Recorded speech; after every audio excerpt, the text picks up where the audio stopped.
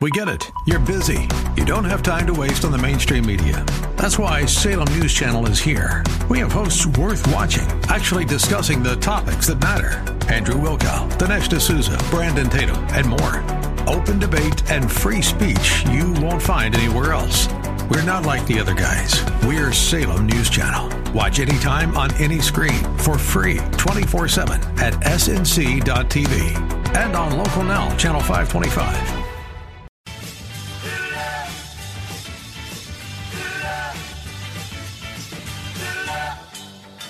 Thinking about healthcare these days?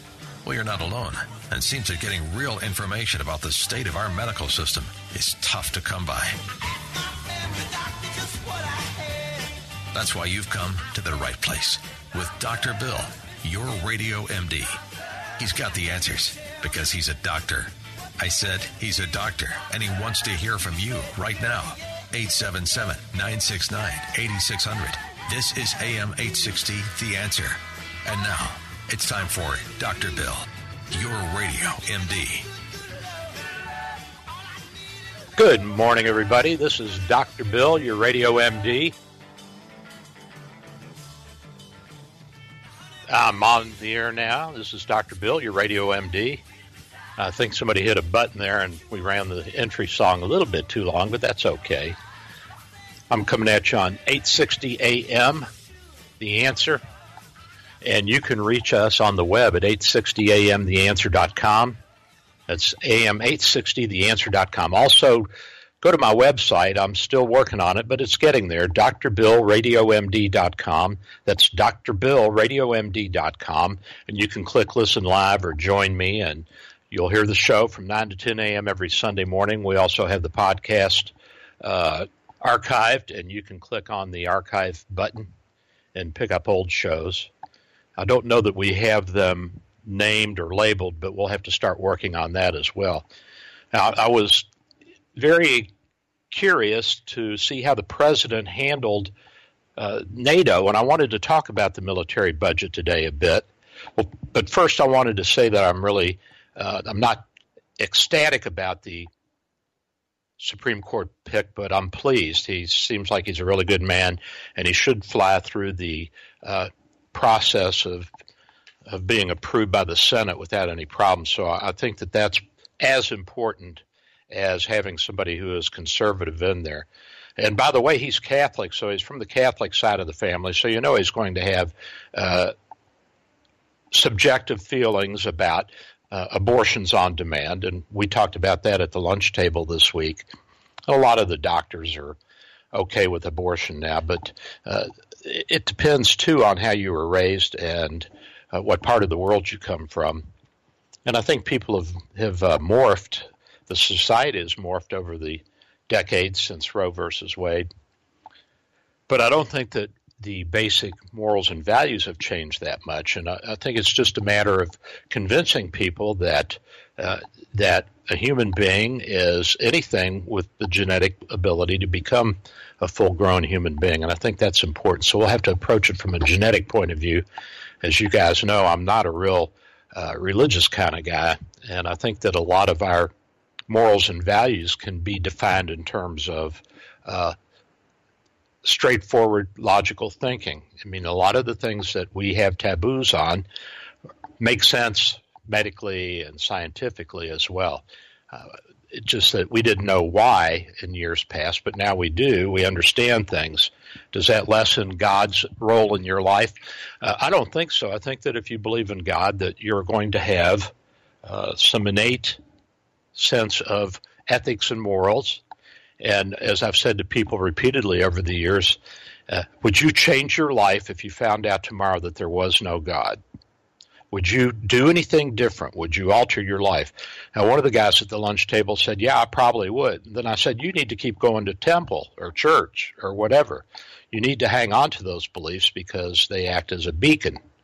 Now, if you have a moral code and an ethical code that you live by, and it's unwavering and it's not going to change no matter what the times are or which God is in and which God is out, then you probably have an inner sense of spirituality that most people don't have, and more power to you.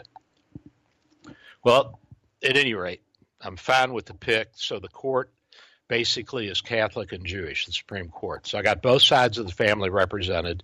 Of course, the Jewish side is more liberal. By the way, Neil Gorsuch, who was appointed by President Trump earlier in the year, or was it 2 years ago already? I'm losing track of time because this guy's presidency is just flying by. It was last year, that's right. He was a Catholic. He was raised Catholic, but I think he converted to or joined the Episcopal Anglican Church when he went overseas to study in Great Britain, which is fine. I mean, that's just Catholic light. But it's good to have both sides of the family running the court. We just got to convince them of the right things to do when it comes to our constitutional rights and the powers of the federal government. So that's my big spiel on the Supreme Court. You got it. But now I want to talk about NATO. Now, it's interesting to me, and Joe and I were talking before the show about the way the president approaches a lot of problems. He comes in much like a labor management dispute situation where management comes in and says, we're not giving you one dime, and labor says, we won't settle for anything less than $1 raise. And they beat their fist on the table and they storm out. And then they come back in, all right, we'll go 10 cents. And then labor says 90 cents, and they work on it and fuss and fume. And finally they get to 50 cents, which is probably where everybody wanted to be anyway. But we have to justify all these arbitrators and all these agents and all these lawyers who are involved in all of these negotiations, because they certainly got to eat and buy cars and feed their kids. So it's kind of a semi-created bureaucracy that we instill and install when we do go into negotiations. So the president, he comes from basically from a contractor's background. And I don't know how many of you have ever had to deal with contractors and subcontractors, but it's not an easy task. Now, I've rebuilt one condemned house, and I've built the house that I'm in now. I've remodeled offices, and I've done work on probably a half a dozen other houses over the years. So I have more experience than most in this area, and it's not easy. It's not easy when you're dealing with subcontractors, and you got to sift through a lot of people before you find someone who is reliable, who is affordable, and who you can work with. And it's not an easy task, and there's some yelling and screaming that goes on. I mean, I've had to chase people off of the property who wanted to do work for me, and were getting kind of pushy about it. And I had a pistol in my pocket, too, and I said, get off my property or I'm going to shoot your ass. And, of course, I wouldn't have done that, but there are times when you got to get tough. And I think that with NATO, especially with Germany, because I think Germany's probably the biggest offender of all the European countries. I mean, this is the largest economy in the European Union, and I don't think they're pulling their weight like they should. I think that Merkel is trying to walk that tightrope between guns and butter and keep their economy up. And I also think that they do have an unfair advantage in the automobile sales. So there's a number of reasons why the president would want to go after Germany, especially on NATO spending.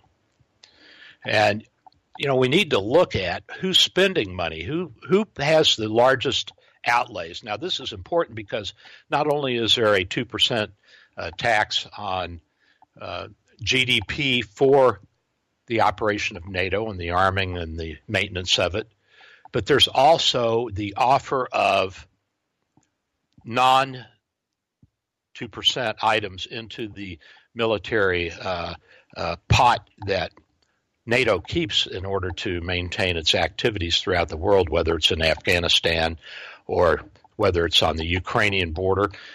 So the countries have the ability voluntarily to put more into the pot, either by way of men or armaments or planes, different things that they can do.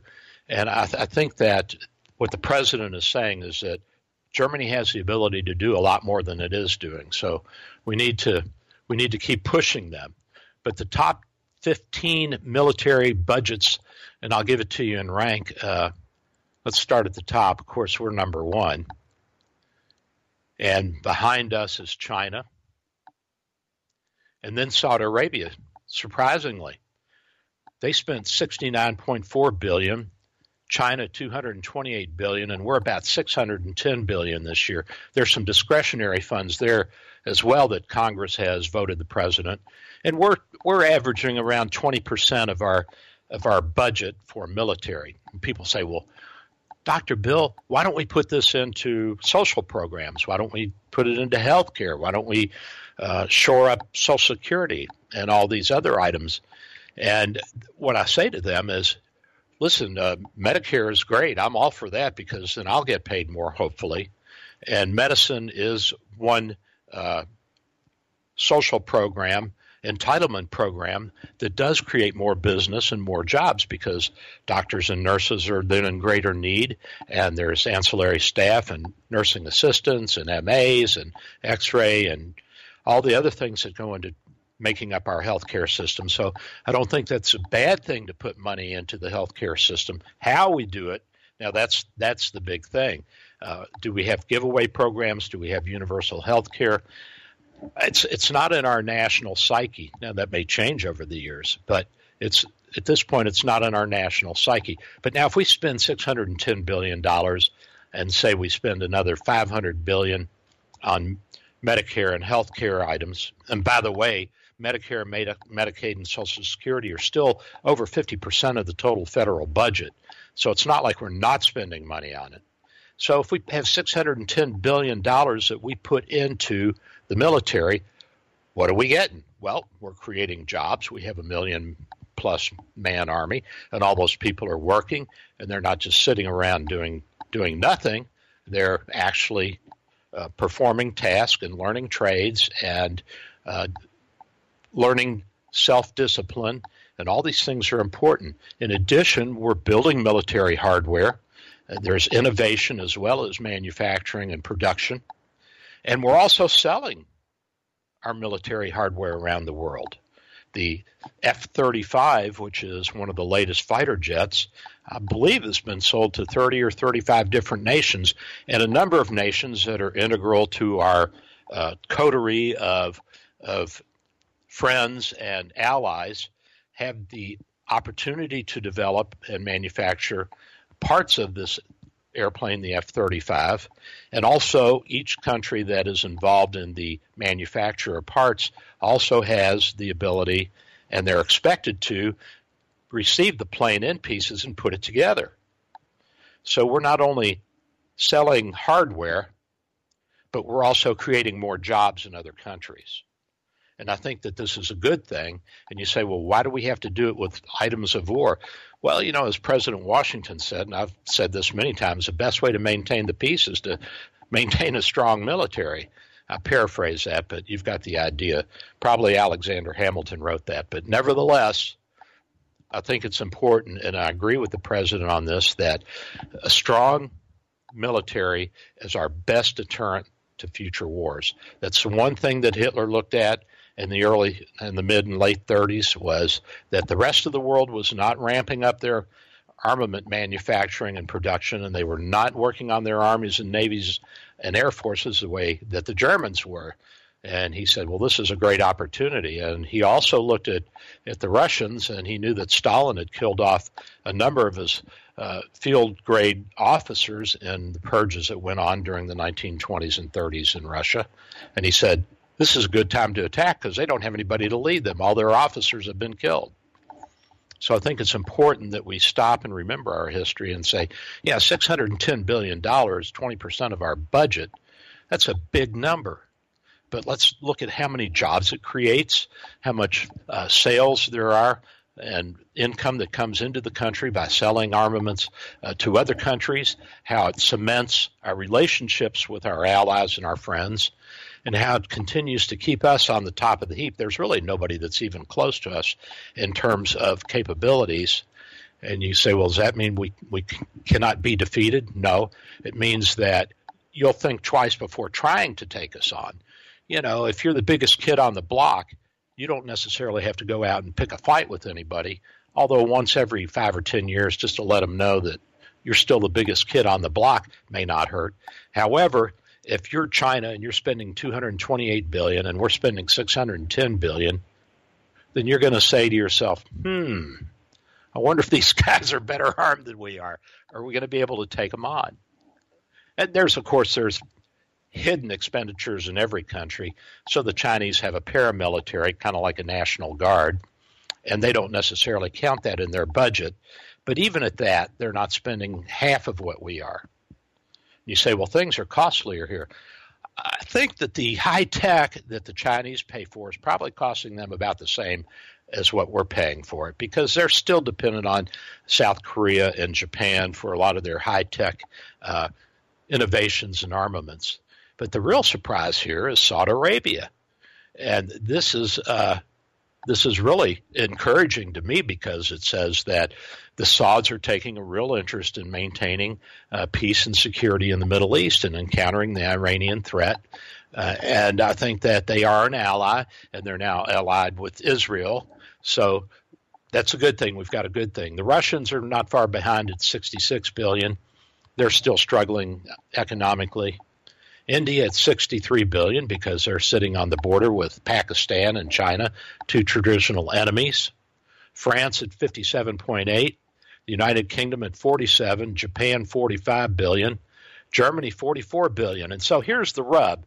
You've got two smaller economies in the European Union. You've got France and Great Britain that are spending more on military and armaments than Germany is. And Germany is a much bigger economy. It's probably the fifth biggest economy now. I think it's going to be the United States, China, Japan, and Germany. We're all up there. Germany and Japan are nowhere close to China and the United States. However, if you take the whole European Union, then we're having about an equal match there. South Korea spends a lot of money, $39 billion. That's a lot of money for a little country like South Korea. There are only 60 million people, and they're a postage stamp of a country. But we understand that, and we are integral in their military. And that's necessary. We have to do that because there's a tremendous threat from North Korea, both to our friend and ally, South Korea, as well as to us and to other countries in the region. Then Brazil comes behind, Italy.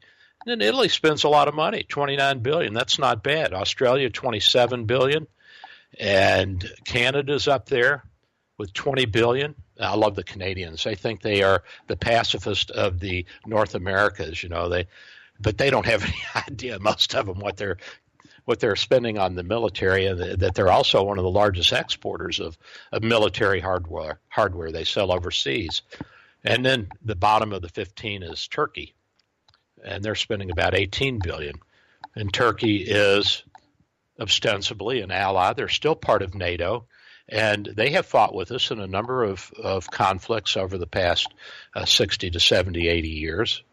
And so have a number of other countries, including the Canadians. And all this bodes, I think, well for our relationships with countries around the world, because they look to us and say, you know what, they're really putting out a big effort, and they're not just doing it for themselves, they're doing it for all of us, for the NATO allies, for the Pacific allies that we have, to maintain peace and order, to check the Russians who always want to rule Europe, and to remind the Germans that if they try to rule Europe again, we can quickly step in and crush them, and we should. But at this point, the Germans need to ante up. And I think that that's the main thrust of what the president's trying to do with the NATO negotiations. Now, he says he's got commitments from everybody to come up to the 2% level, or whatever level it is that we're targeting, and that's great. I don't have a problem with that. They're going to have a few years to get up and ramp up to that speed, but I think the thing is the Germans could probably do it right away. They may have to cut into their social spending a little bit, but, come on. Make a little sacrifice here. It's not like we're asking you to fork over $500 billion. We're probably talking 20, 30 billion more. Cough up. I mean, that's not a lot of money for an economy the size of the Germans.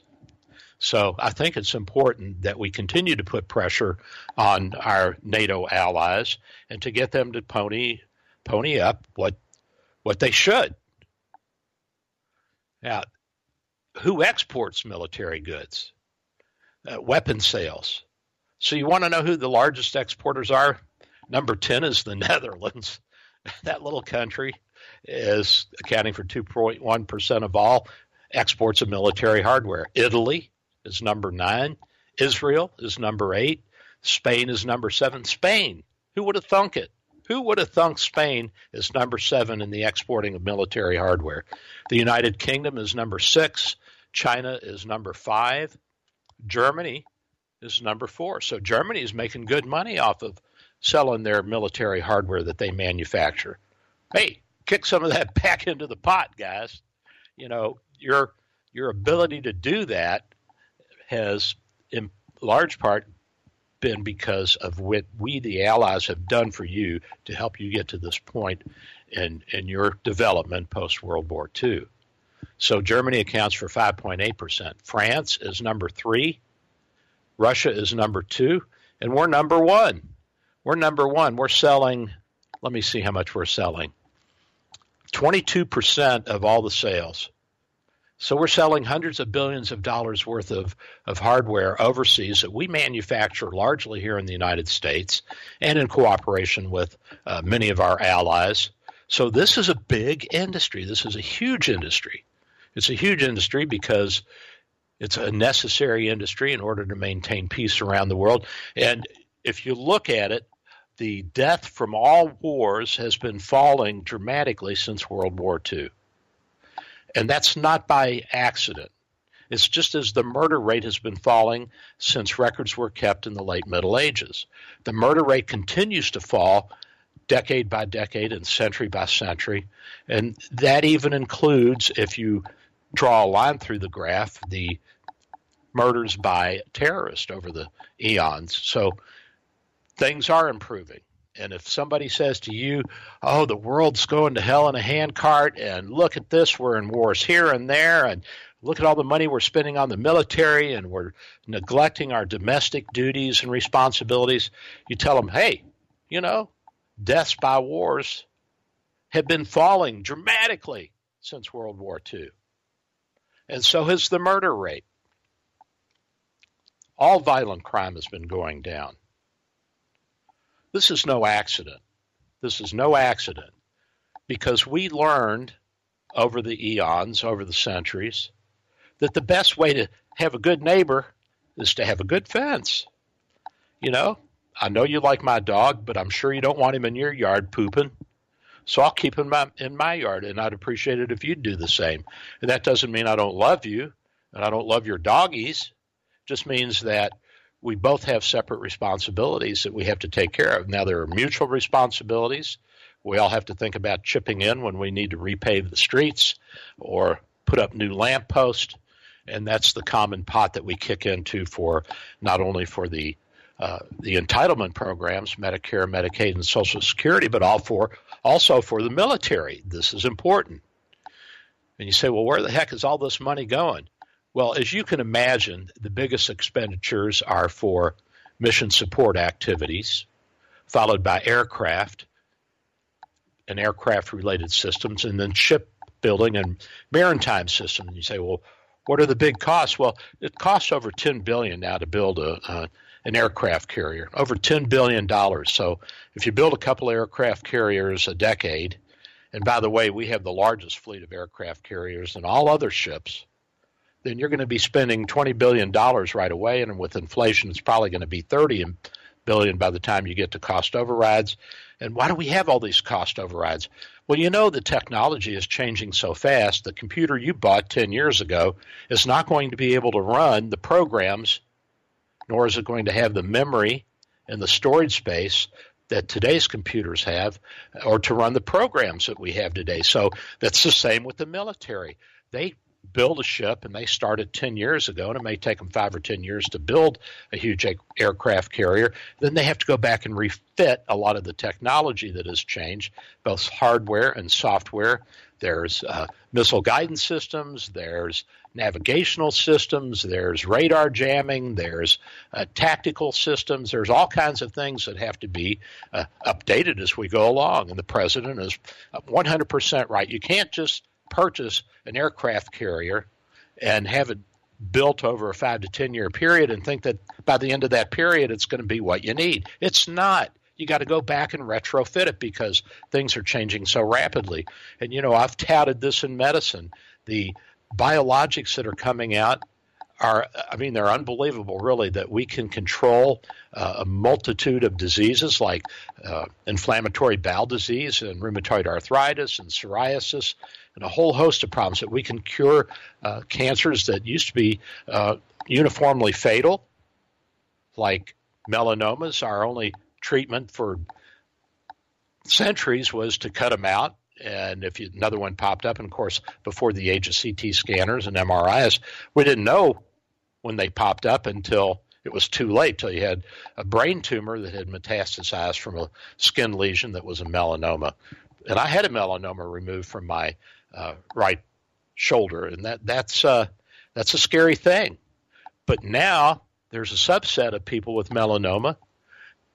The genetic makeup of the cells makes it amenable to one of the biologics that has been developed, and it can cure malignant melanoma. And this has just been within the past 5 or 10 years that this has come out. It's really moving so fast that it's almost unbelievable, and it's difficult to keep up with all this. So we have to go back and refit all of these ships and the aircrafts as well. The F-35 Raptors have been refitted and updated, as have the F-22s. The F-22 Raptor we're not selling overseas as far as I know. We may be selling it to some of our closest allies like Great Britain, but I think that has so much technology and is such an advanced fighter plane that we're holding on to that. However, since these things take decades to develop and 5 years to build, by the time you get the finished product, you already have to upgrade and update. And some of that is good because a lot of the instrumentation that weighed so much in airplanes 40 or 50 years ago is now replaced by lightweight computers and printed circuit boards. So the weight of the planes has, relative to the necessary avionics that you need to navigate and talk with the towers and onboard radar and all that, has dramatically decreased, and so there's more room for pilot, weapons, bigger motors, new defense systems, and so all this changes. So if you redo your electronics at the end of the 5-year build period because things have changed so rapidly, it's going to cost you money, but it's going to give you a better product too. So the big expenses are for the aircraft and the related systems, and I think the F-35 Raptor is probably 150 to 200 million, and the F-22 is well over 200 million now. We're looking at aircraft carriers that are going to cost over 10 billion, and they're big plants, they're big factories, they're big floating air bases, and of course mission support. And I saw an article where one of the liberal websites was criticizing us for spending what they estimated to be $17,500 to outfit one Army soldier. Someone else came along and said, "Oh, come on, it's not that much. You can get an M16 for $500 to $1,000 if you buy them in bulk." Well, to have the best weapon, and I bought an assault rifle years ago.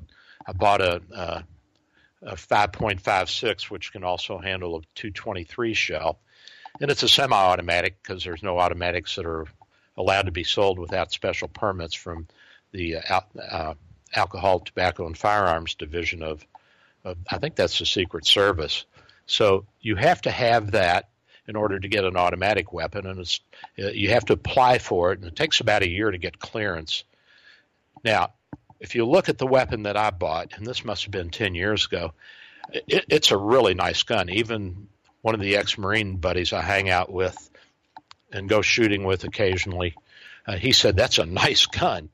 Now, you take a $2,500 gun and you put a good scope on it, a night vision scope, you're already over $1,000 there for a night vision scope. And then you have a laser on there, and then you have to have interchangeable barrels. So it has to be something you can take apart and put back together in a hurry. and you have all of the accoutrements that go with a high-powered weapon like that, you're going to be talking way more than $1,000. Then you think about the body armor we're using now. I mean, it's lightweight. It's made up of clay and it's artificially made products and carbon. And these are expensive jackets to make. I think a bulletproof jacket that was on sale at Sam's Club a decade ago is still going for several $100s. So, these things are going to cost a couple of grand. The helmets are not cheap. They're high tech. I mean, everything that goes into the arming of a soldier is pretty high tech, at least on our side of the equation. And is it $17,500? I don't think so, but I wouldn't be surprised if it costs $8 to $10 grand to outfit one soldier. Now, remember, that's a soldier who's on the front lines and in battle. That does not include the support people behind him. And we think about weapon systems, and we think immediately about an aircraft carrier or a destroyer that has missiles on it, or these high-tech fighter jets like the F-22 and the F-35. But we don't think about the cargo ships and the cargo planes and the medical support and the food and armament support and the people behind the scenes who are maintaining the aircrafts and fixing the ships and building all the things that need to be built in order to maintain our military in an up-to-date fashion. When we come back, I want you to give me a call and tell me what you think. Should we or should we not be spending this kind of money on our military? And if not, what should we spend it on? I'm at 877-969-8600. That's 877-969-8600. Give me a call after the break. I'll be right back. This is Dr. Bill. You think you got the best of me, think you've had the last laugh, bet you think that everything good is gone, think you left me broken down, think that I'll come running back, maybe you don't know me 'cause you're dead wrong. What doesn't kill you makes you stronger. With SRN News, I am Michael Harrington in Washington. The Israeli military has lifted its restrictions along the Gaza border area today, indicating it has accepted an Egyptian-mediated ceasefire to end an intense 24-hour round of fighting with Hamas terrorists. The military had shut down a popular beach and placed limitations on gatherings of large crowds. President Trump said something might be good that's coming out of the summit tomorrow with Russian President Vladimir Putin, but he has very low expectations for it. Mr. Trump says in a TV interview he's going into the meeting with his mind open, but isn't expecting a whole lot from Putin, but perhaps a happy exchange between the two superpower leaders at the least. And British Prime Minister Theresa May says President Trump has advised her to sue the European Union to resolve negotiations over Britain's exit from the bloc. This is SRN News. Dr. Bill for Bay Area Medical, located at 6399 38th Avenue North in St. Pete, 727-384-6411, 727-384-6411. Full-service clinic with X-ray, heart imaging, ultrasound, stress testing, and minor surgery. We provide quality health care in a warm and friendly atmosphere. We are multilingual, well-trained, and certified. Most American insurance and new patients accepted. Bay Area Medical, home of Can Care, 727-384-6411. 727-384-6411. Hello, this is Dr. Bill Handelman for our good friends at Tampa Bay Imaging. TBI provides state-of-the-art MRI and CT scanning with the lowest radiation possible. Most insurance plans accepted, and self-pay rates are very competitive. TBI is conveniently located in Tampa and St. Pete with evening and weekend appointments, so call TBI today or ask your doctor. In Tampa, call 813-386-3674. St. Pete, call 727-545-9674. All right, folks, this is your last chance to get that free book on calcium and try Dr. Pincus's CalMax formula absolutely risk-free. Here's the special toll-free number to call.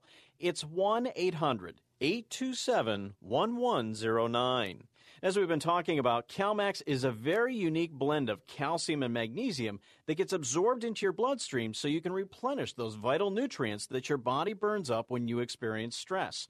And remember, Dr. Pincus has arranged a very special offer here. It's only available to you listeners, so when you call, be sure to mention this program to get that risk-free trial of CalMax. Again, this is only available to you listeners and only if you call this special toll-free number. It's 1-800-827-1109. Plus, if you're one of the first 100 callers, you'll get an extra free supply with your order. So all you have to do is pick up the phone and call 1-800-827-1109. Thank you for making my dream a reality and publishing my very first book. Karen Notner is author of Is Jesus Your Pearl? You encouraged me, you laughed with me, and you held my hand through the entire process. Karen's publisher is Zulon Press. Do you dream about publishing? Make the dream real with America's fastest growing Christian book publisher. Your free publishing guide is waiting at ChristianPublishing.com. Thank you so much to all the wonderful professionals at Zulon Press. Visit Zulon Press at ChristianPublishing.com. Here is your exclusive AccuWeather forecast. Today we'll have clouds and sunshine with a thunderstorm in a couple of spots this afternoon and a high of 93. Look for thunderstorm in spots this evening. Otherwise, partly cloudy tonight with a low of 80. Then tomorrow we'll have a mix of clouds and sunshine with a shower thunderstorm in spots in the afternoon. High on Monday, 91. That's your AccuWeather forecast. I'm Holly Holdren for AM 860 The Answer. What doesn't kill you makes you stronger. Stand a little taller. Doesn't mean I'm lonely when I'm alone. What doesn't kill you makes a fighter. Footsteps even lighter. Doesn't mean I'm over, 'cause you're gone. What doesn't kill you makes you stronger. And I'm back, little Kelly Clarkson. I think she was one of the early American Idol winners, and she's singing about what doesn't kill you will make you stronger. So we're talking tough this morning. We've got a call from Roseanne in Clearwater, and she wants to talk about the abortion topic. So, Roseanne, are you there? I'm here. Yes, I am here. It's just things that I always wondered about. Like, they never show an abortion, how horrible it is. We did have a nurse about 5 years ago in church talking about it. She said it was so horrific, she'd never want to witness it again. The little hands were in such pain. And we have hardcore criminals that we worry about, not to have them go through any pain when we have to euthanize them. But we do this to little babies. If we have to do it, they should do it humanely. Yeah, I think that's a selling point. And Dr. Nathanson, who was a physician, an OBGYN in the 1950s, and he helped lead the abortion movement. He actually changed his tune when the ultrasound came out, because in the 70s, now all of a sudden we can see the babies developing in the uterus. And so he said, wait a minute, I mean, this is a living being. I mean, it's a functional, growing being, and it has feelings, and it moves around, and it sucks its thumb, and all these other things that babies do in the womb.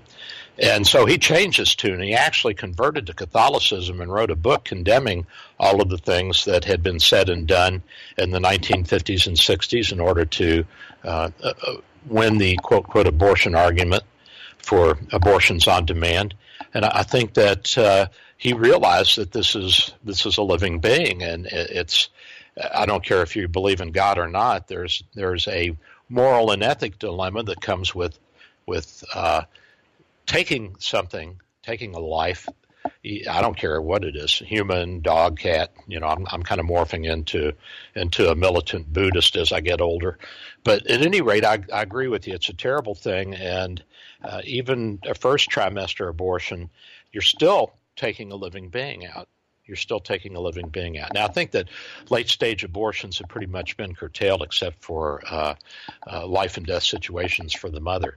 Now, one of my friends said to me years ago, he said, how can you be against abortion on demand, but you don't have a problem with capital punishment? I said, well, the people that are receiving the sentences of capital punishment, first of all, they flunked the test of life. They have been given the test of life, and they flunked it. Now, a baby in utero, an embryo or a fetus, has not been given the test of life. They haven't had that chance yet. Mm-hmm. And so, you know, that to me is a big difference, and that doesn't mean I'm for the death penalty or against it. I just am for whatever is the least expensive, most expedient way to take care of it. And my limited research says that the death sentence saves the state about $4 or $5 million per person who is put to death. And I agree with you. It doesn't make any sense to have late-stage abortions or even early-stage abortions without some kind of anesthetic for the baby. Exactly.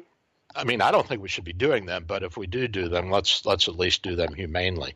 I think that on-demand abortions are inherently wrong. They don't make any sense. It's just another way of outsourcing another industry. So instead of having our own babies, we're importing babies from Central America and from Mexico.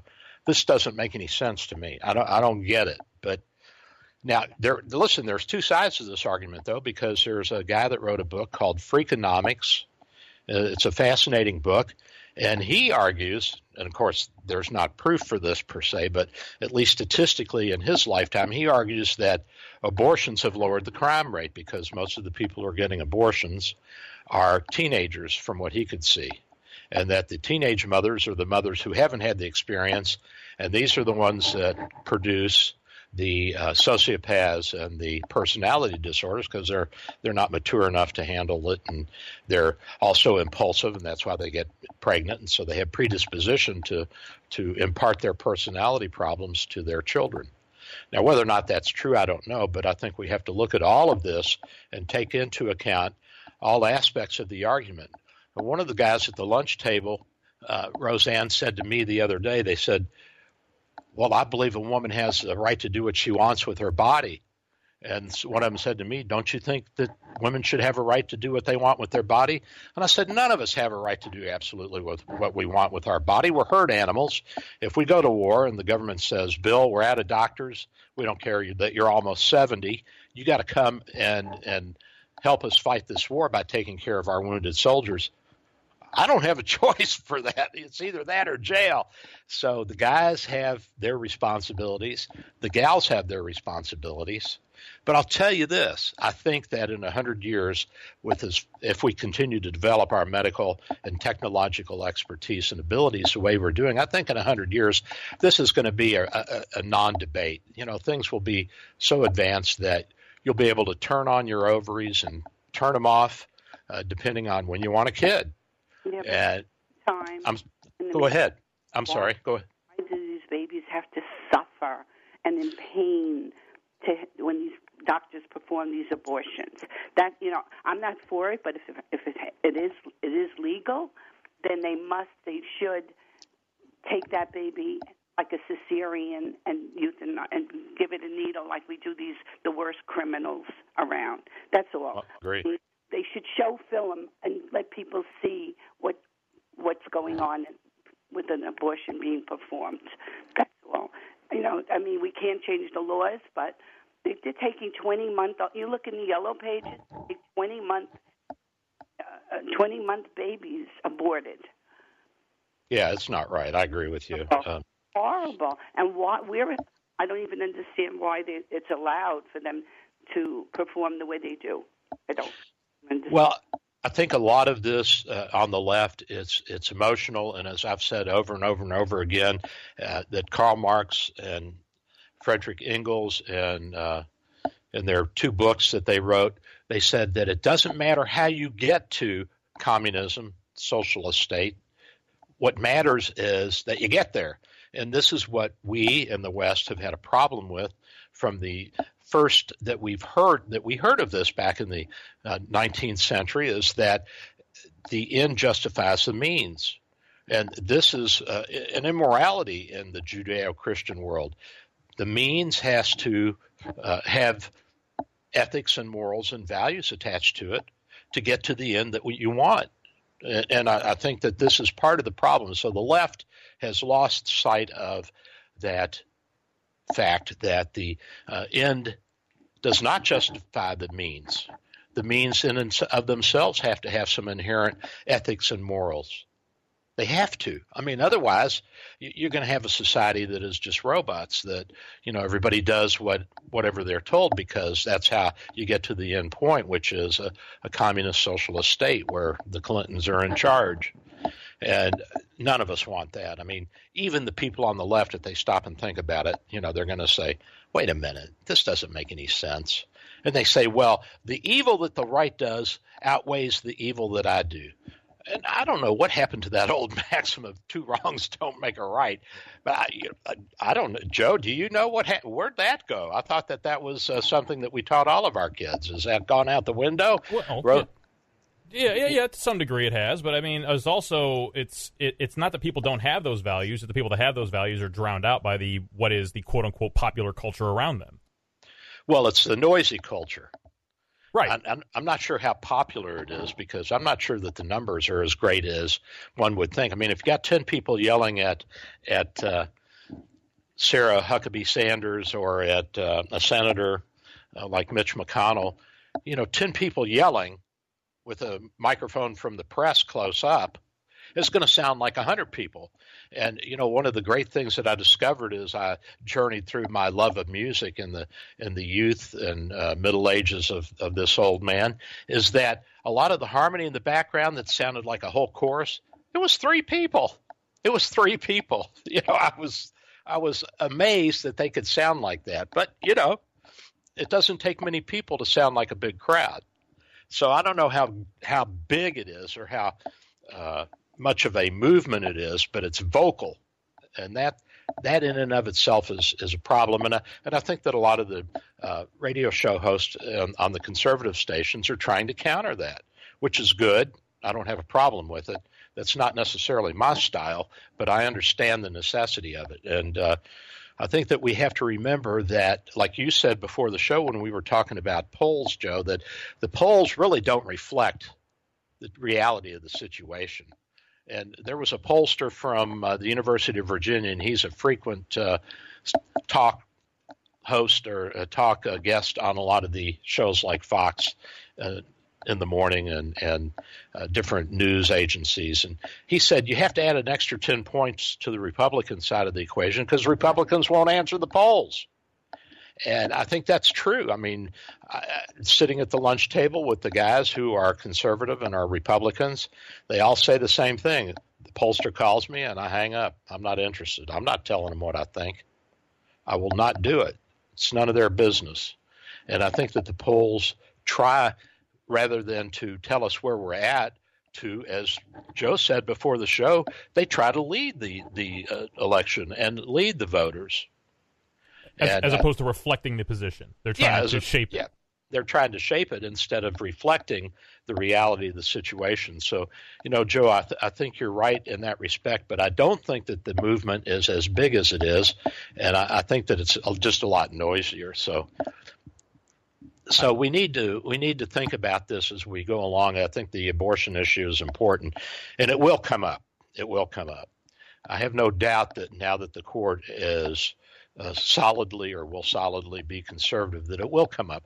Now, this won't end the abortions, by the way, Roseanne. It's not going to stop abortions because the states are the ones who had abortion laws. And I know this because in Kentucky growing up, we did not have abortion. It was outlawed, but New York did. And I had a family member with some major psychiatric problems, and it would not have been fair to society or the child. And early on, I went up to New York City, and even though I was raised Catholic and I had strong moral feelings about it, I was also scientific, and I knew that this was not going to work, and that this would be an abused child, and this would be a mother who couldn't handle it, and the opportunity for adoption was not there. So, but my point was that if they are going to perform the abortion, that they should do it where the little baby doesn't feel all this pain.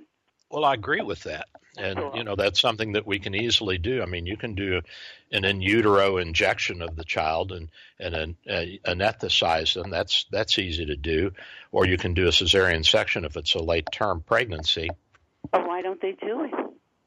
Why shouldn't it be mandatory? Well, I think that there are a lot of very ethical and moral OBs who say that they don't believe in abortion, and they definitely don't believe in late-term abortions. So these go to the few people that are doing them, and it's not a great number of doctors that do this. And they're mostly done in outpatient settings. and they're not necessarily set up for the kind of anesthesia and equipment that would be necessary to do a cesarean section. So it's cost and expediency that it's not done. But I agree with you. We should do this, and I think that would be a great cause to bring before the courts, that this is inflicting harm and it's painful to a living being, and that it's inhumane and it's cruel and unusual. And I think that's a wonderful argument, and I like that, and I think we should push that. And next time I talk about the abortion issue, I'm going to bring it up. And I think you need to bring it up with your friends and write your congressman, write your state level people, and let them know. It show films of what people don't even know. They don't even know what goes on an abortion procedure. You're right, Rosie. And listen, I got Ian in Clearwater wants to jump in, and thanks for calling, honey. We'll talk with you later. Ian, what's up? Yeah, I just want to make a few comments. First of all, you got a great show, and the abortion issue, you're touching on where I wanted to go. I want to say I believe it should be legal. It should be safe and rare. I hate to paraphrase Bill Clinton. Rape, incest, life in a mother, in a few limited circumstances. I want to know, why can't we go back to the old system, the modified system, where we had state or church-supported orphanages? I can understand a woman doesn't want to have her baby, but why kill it? Well, let's pay her some money to carry the baby through and then put it up for adoption. I think we need to move back to that system. And then my last comment is, I think through osmosis, through the years, the left has discovered abortion is going to, they're using it as social engineering. And you touched on it when you made your comments about we don't want to have babies anymore, we want to import them. That's why they don't want to give it up. Whatever utility this had for women's rights and their right to control their own body has been lost because they stumbled on something for population control and social engineering and population replacement.